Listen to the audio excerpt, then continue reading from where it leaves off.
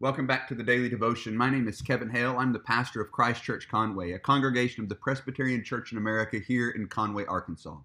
The Daily Devotion is a time for us to be strengthened in our faith through the study of Scripture and theology. We've just finished a study on the book of Galatians, and we're getting ready to start a study on the book of Esther, but I wanted to take these 3 days at the end of this week to look at my favorite story in the Bible, David and Goliath. I could literally spend hours upon hours teasing out incredible things from this story. I've studied this passage more than really any other story in the Bible because it is my favorite passage. But we're going to take the next few days and look at the story of David and Goliath because I think it's often a misunderstood, misinterpreted, and therefore misapplied story. Now, we're not going to take the time to read through all 58 verses of 1 Samuel 17, but I would encourage you to do that so that you kind of have the story in your head over the next few days to read through the story. It's familiar, but there's details that you've probably forgotten. So take a minute and go read through that. So before we get started, let me pray for us, and then we'll jump in. Father, we thank you so much for your word. We thank you for these incredible stories that help us understand the gospel, that you have worked out in history, these wonderful pictures of what it is that Christ has done. We ask that your Spirit would be with us, that we might be strengthened. We ask this in Christ's most precious name. Amen. So the story of David and Goliath is an often misunderstood story. It typically gets interpreted in one of a handful of ways, or typically may not be fair, commonly gets interpreted in one of a handful of ways. One way is to kind of exemplify this, David and Goliath story, this underdog story. In fact, a popular writer named Malcolm Gladwell, he's not a biblical scholar. I don't even know that he's a believer, but he wrote an entire book on David and Goliath, arguing that essentially it is an underdog story. And it's all about how underdogs really, if they're shrewd, have the advantage. Well, that's just not what's going on here. I'm sorry, Malcolm. Your book's great. It's fun to read. You're a phenomenal writer, great communicator. Not really at all what David and Goliath is about. This isn't teaching underdogs how to prevail. It's not even giving an example of that. So, no, it's not that. And we hear this, in sports. It's the David and Goliath story when the little school shows up to play the big school, all those kinds of things. The other way that we commonly hear this story interpreted and used is an example of faith. That if we, like David, just have faith, then we too can slay the giants in our lives. That we should dare to be a David and go out and slay the giants in our lives because after all, God is with us. Now, here's the problem with this interpretation. One, we should have faith. We should trust God. We should emulate David in that way. Of course we should have faith. We're commanded everywhere to have faith. However, that's just not the point of this story. See, what that's doing is when we read this story and say, oh, this is about us having faith, we're making ourselves the hero. This isn't a story about us being the hero and saving ourselves or being the hero and trusting God. No. This is a story about God sending his chosen hero to save his people. That's what this story is about. And that's how we need to interpret this story. So, I've just given away really what this story is all about then, haven't I? But nonetheless, let's jump in. If we read through the story, let me set the scene of what's going on here. The Israelites and the Philistines are gathered for battle in the valley of Elah. And there's this valley, and the Israelites are up on one side, the Philistines are up on the other side. And every day, this giant named Goliath comes down and trash talks the Israelites. Every day, it says for 40 days, he comes down and says, picking up in verse 8, he stood and shouted to the ranks of Israel, "Why have you come out to draw up for battle?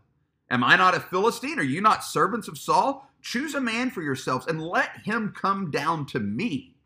If he is able to fight with me and kill me, then we will be your servants. But if I prevail against him and kill him, then you shall be our servants and serve us." And the Philistine said, "I defy the ranks of Israel this day. Give me a man that we may fight together." So that's what was going on. Now, the next story gives, or the next line, the next verse gives us a summary of Israel's response. When Saul and all Israel heard these words of the Philistines, they were dismayed and greatly afraid. All right, so there's the problem. There's if you're wanting to find yourself in the story, by the way, there's us right there. We're faced with this, giant here. The Israelites are faced with this giant that they know they can't kill. And he is trash talking them day after day after day. There's obviously significance to 40 days in the wilderness. You get it. But here's this Goliath. And notice what he's trying to do with his trash talking.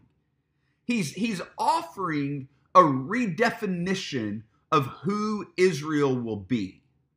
Okay, now you may miss this, but when he's using this language of, if he is able to fight me and kill me, then we will be your servants. But if I prevail against him and kill him, then you shall be our servants and serve us. See, back then, everything was a religious war. Everything was kind of a covenant renegotiation, if you want to put it in those terms. And that's what Goliath was doing.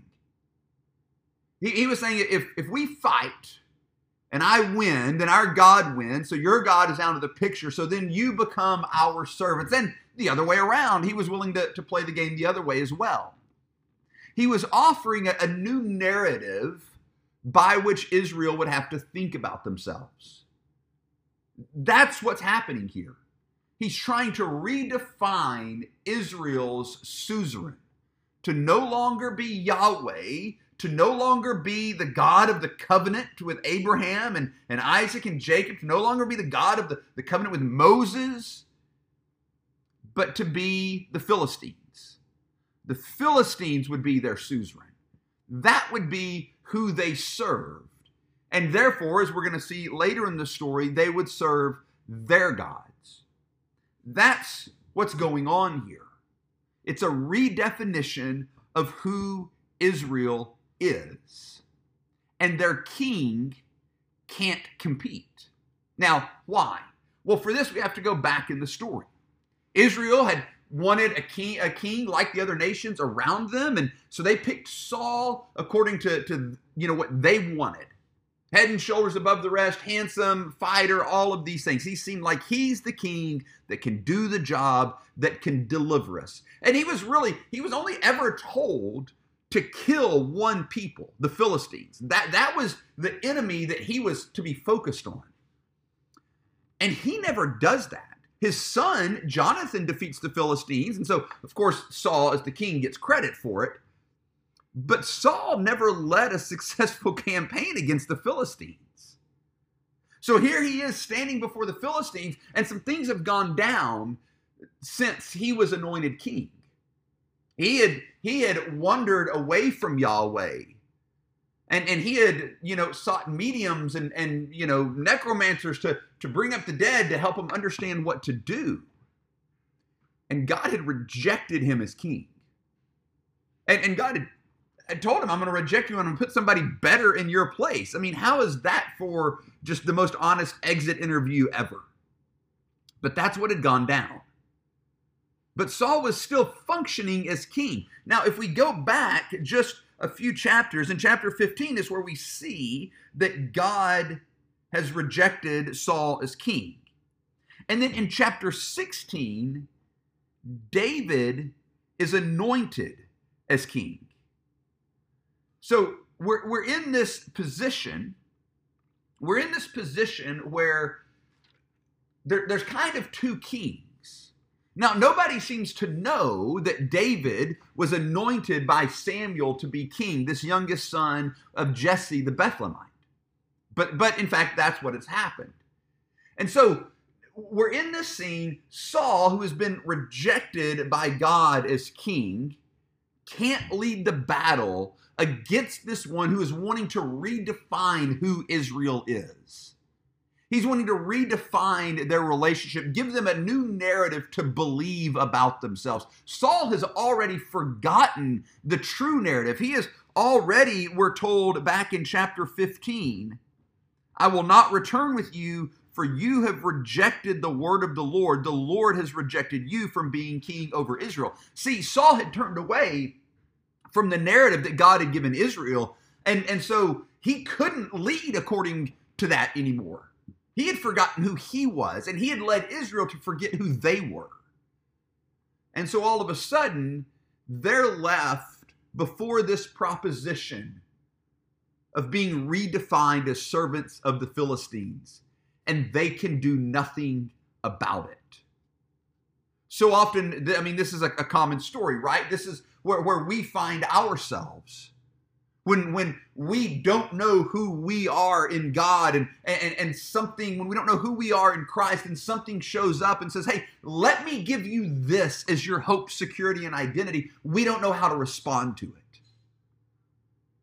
We need, like the Israelites needed, a king to step in. They needed this other king, David, who had been anointed by Yahweh as the king according to Yahweh's heart. They needed that king to show up and remind them and lead them according to who they actually were, the people of God.